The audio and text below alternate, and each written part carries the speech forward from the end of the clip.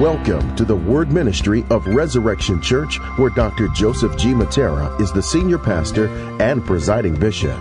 We trust that the following message will be a blessing. Open up your hearts and allow the Holy Spirit to minister to you through the preaching and teaching of one of God's choice servants.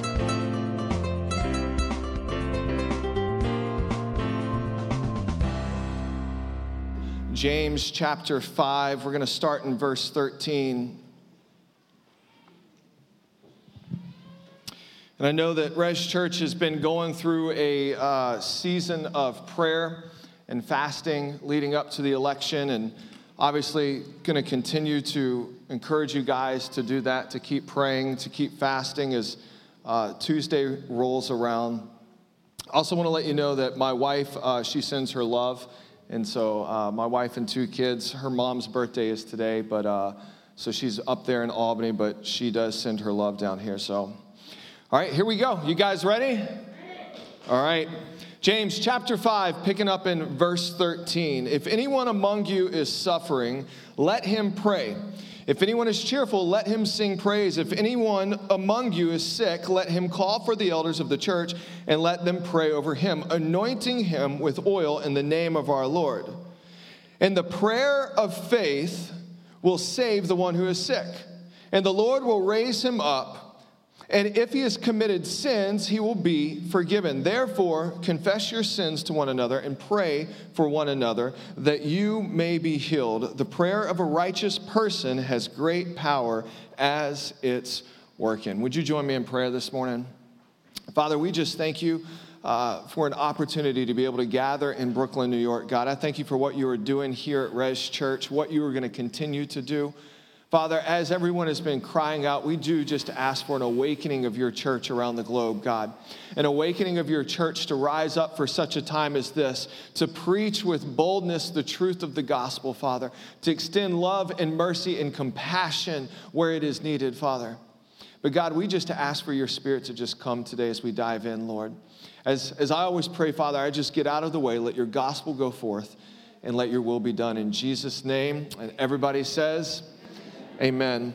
So I don't know about you guys. Do we have any iPhone lovers in here? Yep, a few of you. Any Android lovers? I don't know what's more exciting, the iPhone. iPhone lovers, anyone? Anyone just not like technology? Yes. Come on, I'm with you. I know Apple just did their presentation a few weeks ago about the new iPhone 12 coming out. The iPhone 12 mini starts at $729 for a telephone. And then you've got the iPhone 12 Pro for $1,299. I'm sure some of you guys have already pre-ordered it. Has anyone pre-ordered it? Yes, no? No one's like, I don't want to raise my hand. Where's this going right now? I've kind of learned to just hold on to my phone until it starts to break or until I shatter the glass or until, the battery just starts dying all the time because Apple drains your battery automatically trying to get you to buy something new. But one of the things I've learned about a telephone, as much as I love my cell phone, as much as I love Google Maps and iPhone Maps or Apple Maps, as much as I love Twitter and Instagram and Facebook and all that social media stuff, the iPhone is only good if it's plugged in and if it has a signal. And I've got T-Mobile. And so I don't know how T-Mobile is down in the city, but T-Mobile in Albany, New York, it's like you're driving in downtown Albany and you just drop calls left and right. And I'm just like, all right, like I pay these people $200 a month and I can't talk on the telephone in the capital of New York. Like, what is going on? But it doesn't matter how much I love my phone, how tech savvy I am, how great I am with my phone. If the battery dies, it's not going to turn on. And if I go out of range and I don't have a signal, I'm not going to be able to call my wife or my kids. I often think in the season of prayer that Res Church is currently in, and ultimately in our relationship with our Heavenly Father, we are the iPhone and the source is Jesus Christ. And if we are not continuously plugged into the source, the Word of God, and listening and attentive to the Spirit of God, the signal that is coming down, we are just walking around as dead people whenever Christ called us to live a life, and a life more abundantly, a life of relationship, a life of prayer, a life of fasting. I think I said it a month ago, but it isn't if you fast and pray, it is when you fast and pray. And far too often, churches and Christians, we walk around and we take this idea of prayer and fasting and intercession and getting connected to the Word of God, and we put a big if in front of it. If I decide to do it, and Jesus is like, no, I've invited you to commune with me. I've invited you to commune. That means to have a relationship with me. All the married people in here, you would completely understand how horrible your relationship with your spouse would be if you came home and it was a transactional relationship. You only talked to him or to her whenever you needed something, and outside of that, there was no dialogue. There would be an emotional disconnection there. You would be friends at best living in the same house. But God calls your relationship to be intimate and to be romantic and to commune with your spouse. The same thing is true in our relationship with our Heavenly Father. We are to commune. It is an invitation for us to commune with God. I think sometimes people look at prayer as it being doctrinal, and it isn't just doctrinal. Yes, we need sound doctrine, but it's also experiential. God wants to bring us into an experience with Him. And then sometimes we look at prayer as it being just a duty, when in reality it is a delight and a gift that God has given us, given the people of God to commune with our Heavenly Father. I grew up in the Bible Belt. I grew up in Southeast Texas, in Beaumont, Texas. Actually, I grew up in this small town called Orange, Texas, and I was telling some of the team that it's like the worst place in America. Like, it's just depressing, it's swampy, it's hot, it's humid. We have alligators, we have water moccasins, it's always hot, it's always rainy, and on top of that, there's just oil refineries everywhere. I used to teach drum lessons at one of the high schools, and literally, you go outside of the high school, and 50 feet away is ExxonMobil. And it's like, this is where I grew up. Where am I going with that? One of the things I learned about being in the South, in the Bible Belt, is that people had this idea of American Christianity is attending church and having some kind of moralistic standard and leaving it at that. And if that is our version of Christianity, we are missing the point of the gospel. We are missing the point of being brought into a relationship with Jesus Christ. To be living with Him, to be talking with Him, to be communing with Him, to be experiencing this Heavenly Father through Jesus Christ. So James, the brother of Jesus, writes this letter to the church. And whenever he writes this letter, he's addressing the persecution that's taken place. He's addressing the issues that are going on. And I don't know about you, but every time I read the book of James, it's like I'm being slapped in the face by the Word of God and the Holy Spirit. I can read this book until the day I die every day, and I'm going to be brought to a place of conviction because of how James, the brother of Jesus, wrote it to the audience. And so here we are, we read, and he's summing up this letter. And he says this whole section about faith. He says, if anyone among you is suffering, let him pray. If anyone among you is cheerful, let him sing praises. So he's saying, I want you to be continuously praying or continuously to be praising.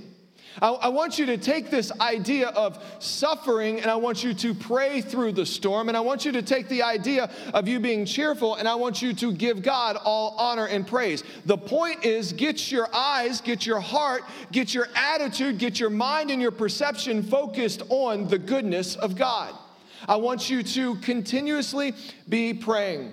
D.A. Carson, he had a book that came out in the Gospel Coalition. They released, if you're taking notes, this is where you can start taking notes. But they released an article a few years ago called 8 Lessons on Prayer from D.A. Carson. I just want to kind of go through these real quick. Number 1 is plan to pray. Plan to pray. I know for my family, times get crazy. We've got little kids. They run around the house. You never know what you're going to walk into whenever you walk downstairs in the morning with the dogs, the trash everywhere. Pray for us. But I know that if I don't want to, my wife, let's put it this way. My wife is not the type of person that is very spontaneous in things. She likes a plan. Like if this is what we're doing, this is what we're doing, this is what was said. And she gives grace whenever things do happen.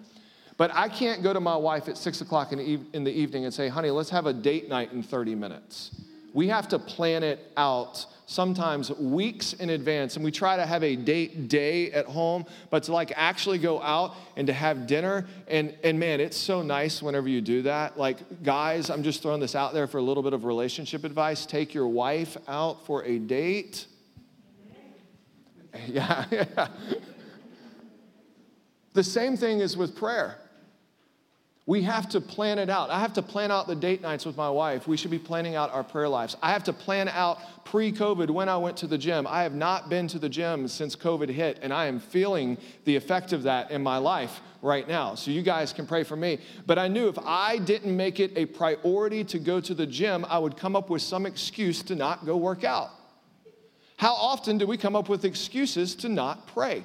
And so number one, plan to pray. Number two, adopt practical ways to keep from drifting. Sometimes my mind is constantly racing. I lay down at night and my mind is just going 90 to nothing. I mean, just choo. And so I've learned that whenever I pray, I have to sit down and I either have my phone, I always have my phone on Do Not Disturb. If you call me, unless you're in my favorite list, Bishop Joe, I'm so sorry. Every time he calls me, I feel bad. It goes straight to voicemail, and then he calls again, and it goes straight to voicemail, and then he calls again, and it finally goes through, right? And then I'm usually in the other room, and I don't even see it, so I apologize. I need to put you in my favorites category now. I think that's what we've come to, right? But it'll go to Do Not Disturb. Put your phone on Do Not Disturb. And when you pray, here's what I've learned is I sometimes have a notebook by me to where if something, as I'm praying, let's just say I'm praying for my family, right? And then, I got to pay this bill. Well, instead of thinking about paying the bill, I write down, pay, National Grid, pay our electric bill. And I just leave it there so I can get back to praying. Or, I've got to return this call. And so what it does is it's a practical way to keep your mind from drifting when you pray. The third one is prayer partners. Prayer partners. I love prayer partners. You guys know how to pray. I love pre-service prayer here. I mean, I feel the Holy Ghost and it's amazing. But if you don't pray with people, I want to challenge you to pray with people. I lead a community group on Tuesday nights and at our church, and every time we get towards the end, and I'm thinking, all right, we're about to wrap up, and then we get to the prayer section, and it's like, all right, what are the prayer requests? It always shifts, and it ends up being 30 minutes or so of prayer. People want prayer. People want prayer, and sometimes we just need to pick up the phone, and we need to call our mom, or we need to call our friend, and we need to say, hey, I'm just thinking about you. What can I pray for you with? What's going on in your life? How can I be praying for you? Well, I'm really experiencing this financial loss. Oh, that's great. Can we pray right now? They're not going to say no. And it's going to give you an opportunity to be the light of the world, to be an example. Number 4 is develop a model or system. And there's multiple models or systems. You have the ACTS model. Other people I know have used flashcards of like, here's a flashcard, and here's what I need to pray for with my family. Then they flip it, and then there's another one, and then there's another one. I usually have a notebook, like I said, and I've got prayer request or my prayer list in that notebook. So having a model or a system. Number 5, get around people who pray. Intercession is a gift from God.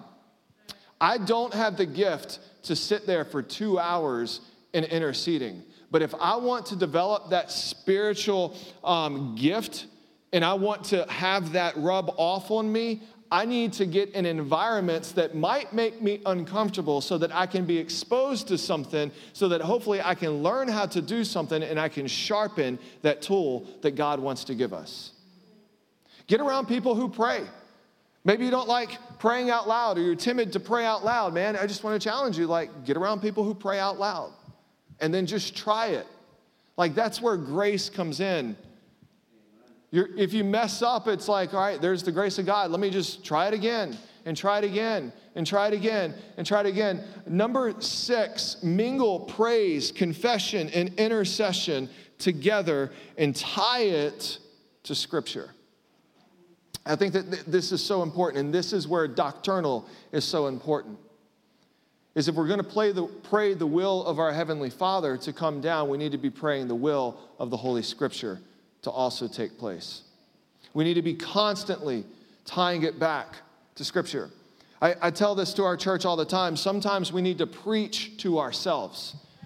Have you ever had those days where you just wake up and life is not good, you're not feeling great about anything, the kids are driving you nuts, the dog pooped on the floor. I mean, all of this is going on, and it's just like, oh, I don't want to do this. And you've got another Zoom meeting coming up, and you've got a deadline for work, and then you get in front of the mirror.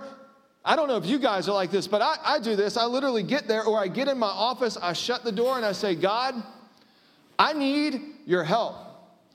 Lord, your Scripture says, greater is he that is in me than he that is in the world. Your Scripture says that I can do all things through Christ who gives me strength. God, right now, I need to get through this meeting, and so I need you to help me get through this meeting and that I would have a good attitude. Your word says that the joy of the Lord is my strength. God, I need your joy. And what happens is when you start speaking Scripture over your life, you are getting connected, you being the phone, getting connected to the source of all life and allowing the signal of the Holy Spirit to start speaking to you. And you know what happens? You start to turn on. And your perception starts to change. Your attitude starts to change. And then you go into that meeting, and what started out as a horrible day, God is going to use that meeting or give you an opportunity to be the light of the world in that meeting through technology and Zoom. Now, does it always happen like that? No, but it does happen like that sometimes. And it's, again, going back to that opportunity. Number 7, if you're a leader, this is for you. Work on public prayers. We need leaders who are not ashamed and not afraid to pray. And then number 8, and this was actually, D.A. Carson stole this from the Puritans, pray until you pray. You ever been there? Ever been there? You just don't want to pray. You sit down and it's like, God, I just, got so much. Coffee is so good, though. Guys, thank you. Father, help me. God, my kids are just driving me nuts right now. I just need you to,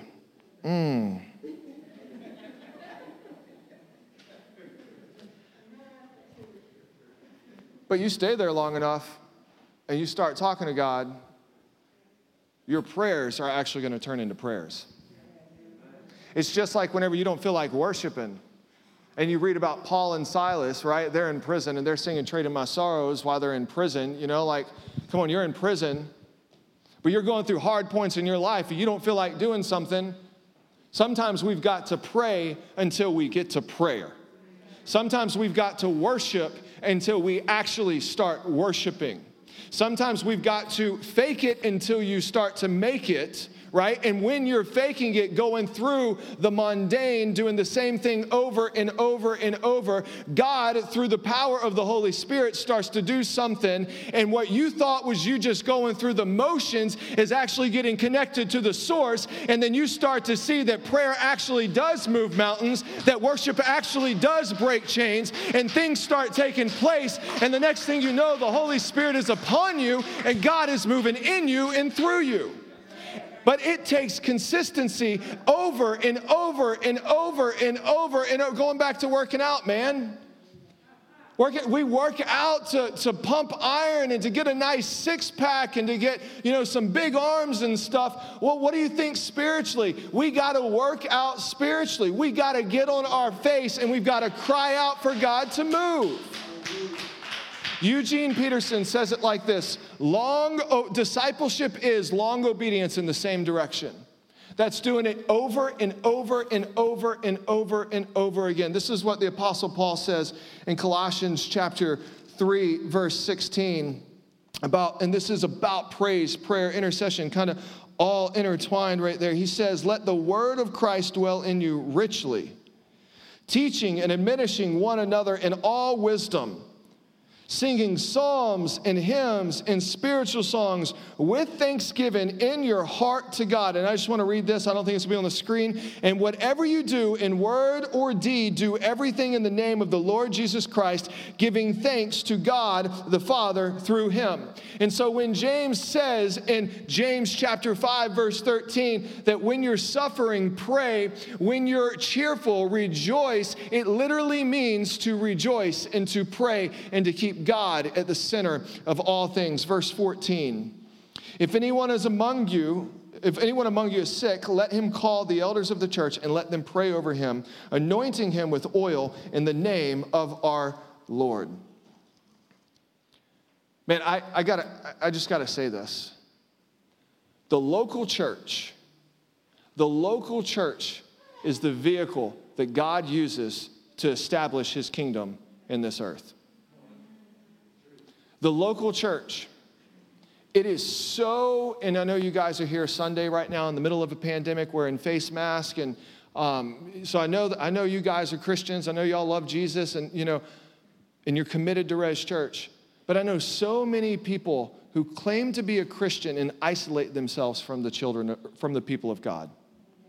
I know so many Christians who claim to be a Christian and want nothing to do with the church. I'm like, we're called to love God. We're called to love people. We are saved from hell, but saved into a family. We can't be in a family if we refuse to get connected to the family of God, a.k.a. the church. It's extremely important for us to be in a local church submitted to local leadership under gospel-centered preaching in gospel-centered community with a strong elder team and strong leadership in place. It is beneficial to yours and to my spiritual maturity. Bottom line, we need it. And you know what happens? Is whenever someone gets sick, they can then go to the elders. And the elders can gather around them. We have a guy in our church. He's actually from Brooklyn. His name's Kadeem. Great guy. Love him to death. And a few years ago, he used to play bass in our church. And he was up there playing bass. And I noticed he started missing some notes. And I'm like, man, is he just not practicing? And so we kind of came on to him. It's like, Kadeem, you really got to be practicing. And he's like, I am practicing. And then one Sunday, he got up and he was about to walk off the stage, and he almost collapsed as he was coming off stage. And Nathan, who's with me today, and I'm getting up ready to preach, and I'm like, God is moving, he's doing great things, and we're gonna see him do it again. And I'm getting all preachy and stuff, and Kadeem's literally about to fall off the stage, and Nate jumps up and helps him down the stage. I'm like, man, what is going on? It was at that moment that we knew something was going on in his life. A few weeks later, Kadeem lost his job. 2 weeks after that, they found out that they were pregnant, him and his wife, with their second child. A month after that, he was diagnosed with MS.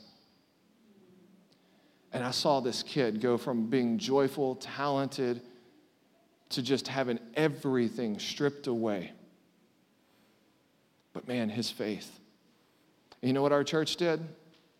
Our church was able to gather around him and to pray for him. Our church was able to be a gospel-centered community and to help them out financially. We were able to go over there and help fix up their house, which I just got to throw this. He lost his job. They got pregnant with their second child. He got diagnosed with MS, and somehow in the middle of all of that, God blessed them with their own home. I just want to throw that out there. Is Kadeem healed today? No. Are we praying for him? Absolutely. Do we want God to move through his life and completely heal him as a testimony? Absolutely. And I also got to say this. Let me just read verses 15. And if the prayer of faith will save the one who is sick, and the Lord will raise him up, and if he has committed sins, he will be forgiven. All right, so I got to say this, because we've been praying for Kadeem to be healed, but he hasn't been healed, right, in a physical sense. A lack of healing does not mean a lack of faith. And this is a ideology that's crept up in the Christian church, the American church, that if you're not healed, you just don't have enough faith. I'm pretty sure that every person Jesus healed in the Bible eventually ended up dying. And the reason I say that is because so many people beat themselves up if they're not healed. Here's the thing. We are promised eternal healing. And so I want to give you just two quick stories real quick. Number one is a healing that did take place, and that was with me. At 17 years old, went on a missions trip to Parras, Coahuila, Mexico. If I butchered that, please forgive me. And while I was there, I fell off of a cliff about 50 feet, hit a boulder coming down. My right femur, my right kneecap came up, crushed my jaw. So this face that you see, it was not my original face. It's plastic surgery. I kid you not. I swear to you. But I broke both of my legs, both my arms, fractured my skull, crushed my jaw, fractured my hip, had internal bleeding, and then the worst thing of it all is they were like, I think you lost all your teeth. Thank God I didn't. I only lost a few. But 5.5 weeks after my accident in Mexico, I'm back in the States now. I'm back at home. 5.5 weeks, a group of people were like, hey, you're going to come to camp. At this time, I'm now 18 years old. And I'm like, I don't want to go to camp. I'm in a wheelchair. I can't do anything. People have to put me in the bed. It was just horrible. And I was like, all right, I guess I'll go. You guys have to put up with this. It's I'm pretty pathetic right now. And I get to this camp, and I got into the right environment. And people started praying for me at this camp. And on the third night of this camp, the whole youth ministry, around 90 kids, they gathered around and they're praying for my healing and stuff. And I just hear this still small voice in my head that said, Michael, it's time to get up. Just like Jesus called out to Lazarus, hey, it's time for you to come out of that grave. And I was like, all right. And so I literally stood up at this youth camp. Doctor told me it would be 12 weeks before I can stand up again. We're now at 5.5 weeks, all right? I literally stand up at this youth camp. By the end of the night, I was down at the altar, jumping up and down with everybody else, and the doctor told me that I couldn't walk. Here's my point with that. That's a physical healing that took place for the glory of God. My father, on the other hand, got diagnosed with this rare lung disorder that came from a parasite in China. I kid you not. CDC was involved. It attacked his lungs. We cried out for his healing, and he didn't get healed.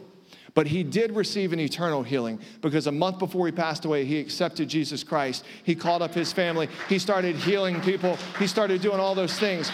And so when it says, I want you to gather the elders around and I want you to pray for the sick, and the prayer of the faithful will be heard and they will be healed. I don't know if that is, I don't understand why God heals some people on this earth and other people in eternal heaven. I don't get it. All I know though is God is sovereign, and our heart and our attitude and our posture should be to get connected to him. He goes on in verse 16. I promise you guys I'm starting to wrap this up.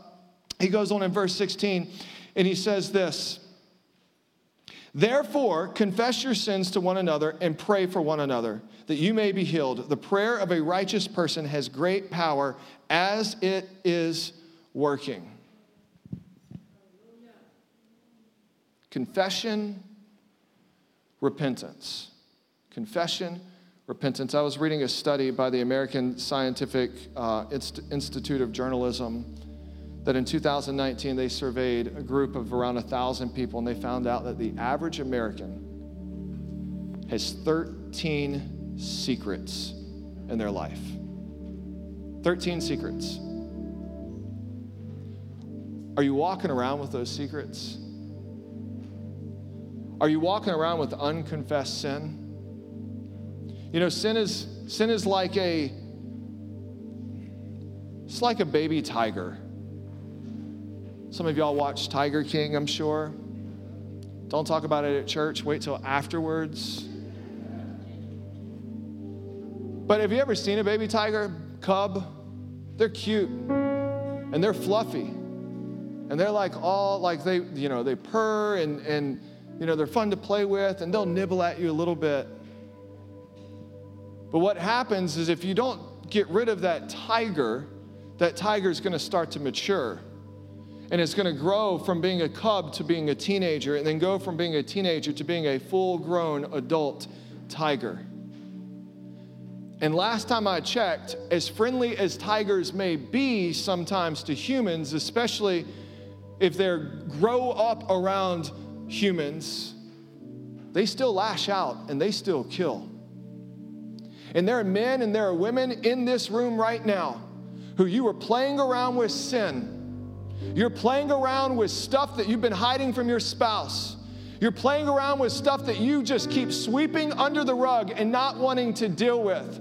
And Jesus today is wanting you to take that tiger or to take that sin and wanting to slaughter it so that you can be set free from your brokenness, so that you can be set free from your sin, so that you can be set free from the very thing that you're not wanting people to hear about. Can I just say, it is the mercy of God that exposes your sin.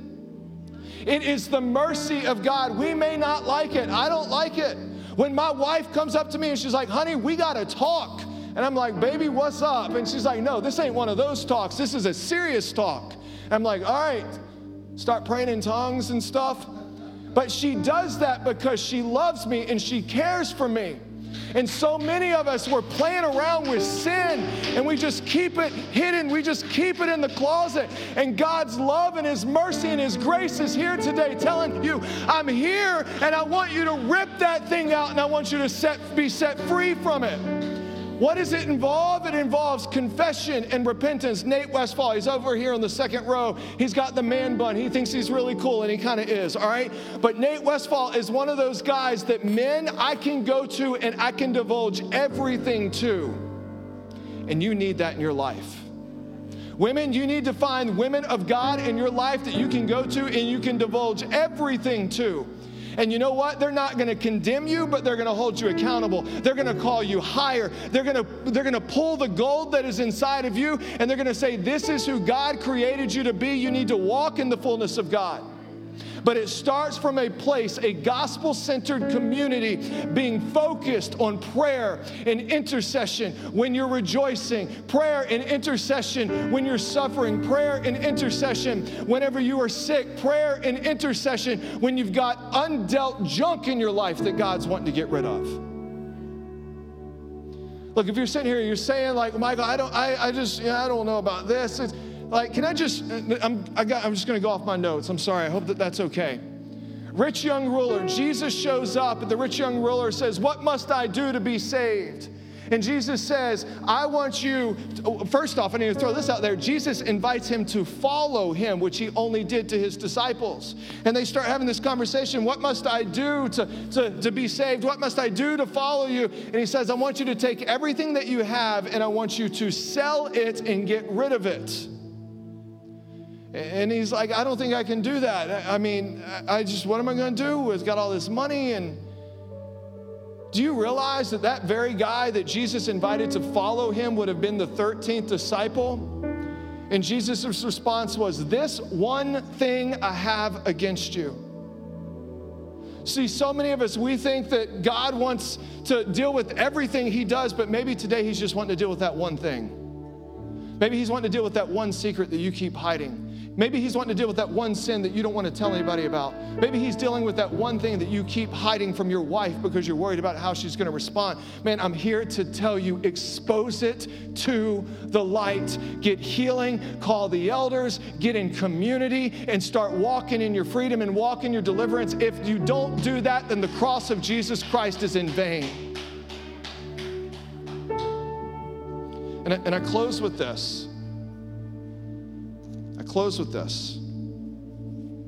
Elijah was a man with a nature like ours, and he prayed fervently that it might not rain. And for 3 years and 6 months, it did not rain on earth. And he prayed again, and the heaven gave rain, and the earth bore its fruit. Elijah was a man like us. So what is it that Elijah had that I don't? I mean, Elijah served the same God that I do. I think it was just Elijah was in constant communion with God.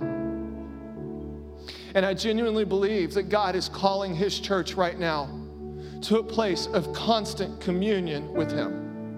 To where just like the iPhone, we are constantly connected to that source. We are constantly connected to the power, the Word of God.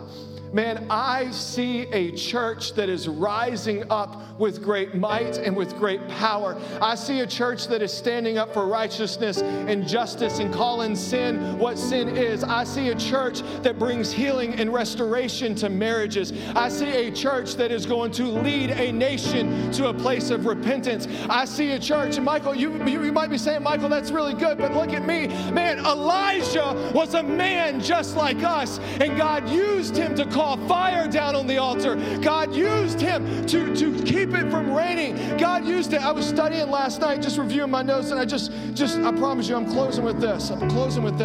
16 miracles. Number 1, causing the rain to cease. Number 2, being fed by the ravens. Number 3, a miracle of the barrel in the mill and the cursed oil.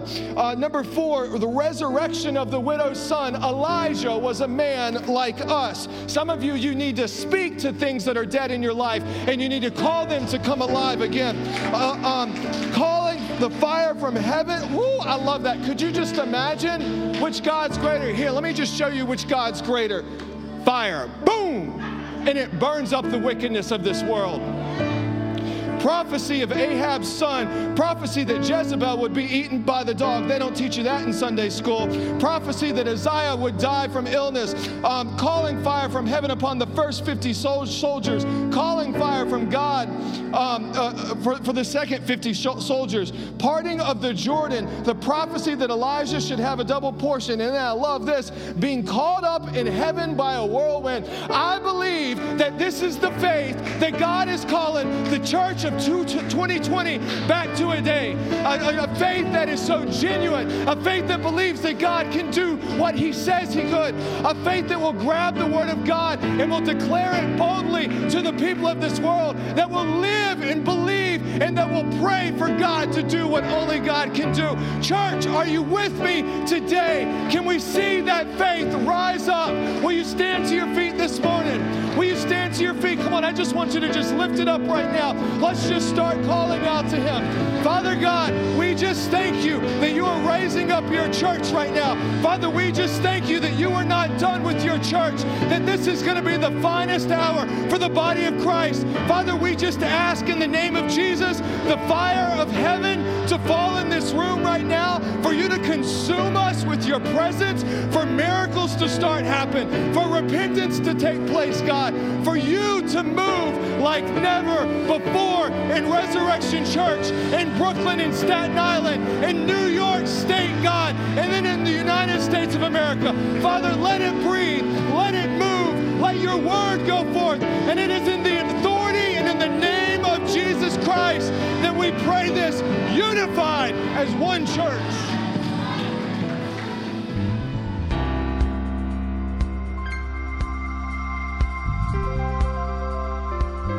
We trust that you were blessed. For more information regarding our church, please go to our website at www.resurrectionchurchofny.com or call 718-436-0242, extension 0.